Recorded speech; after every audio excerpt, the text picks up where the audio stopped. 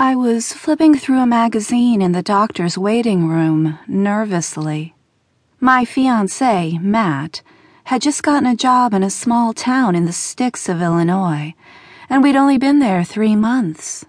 Not only was there nothing to do in this strange little town, 3 pubs, a small grocer where I'd gotten a part-time job, a movie theater that only showed movies that had already gone to home viewing, but there was only one OB-GYN in town, a man named Dr. Robert Hallwell. "Here you go," my coworker Cheryl had said when I asked her if she had any recommendations, texting his number to me right then and there. "Dr. Bob."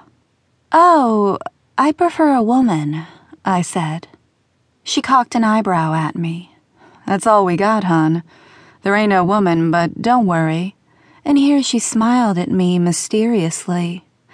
"Everyone loves him." I didn't know how anyone could love to go to a gynecologist, no matter how good their bedside manner, but Matt and I wanted to start trying for a baby as soon as we were married, so the only doc they had was good enough for me.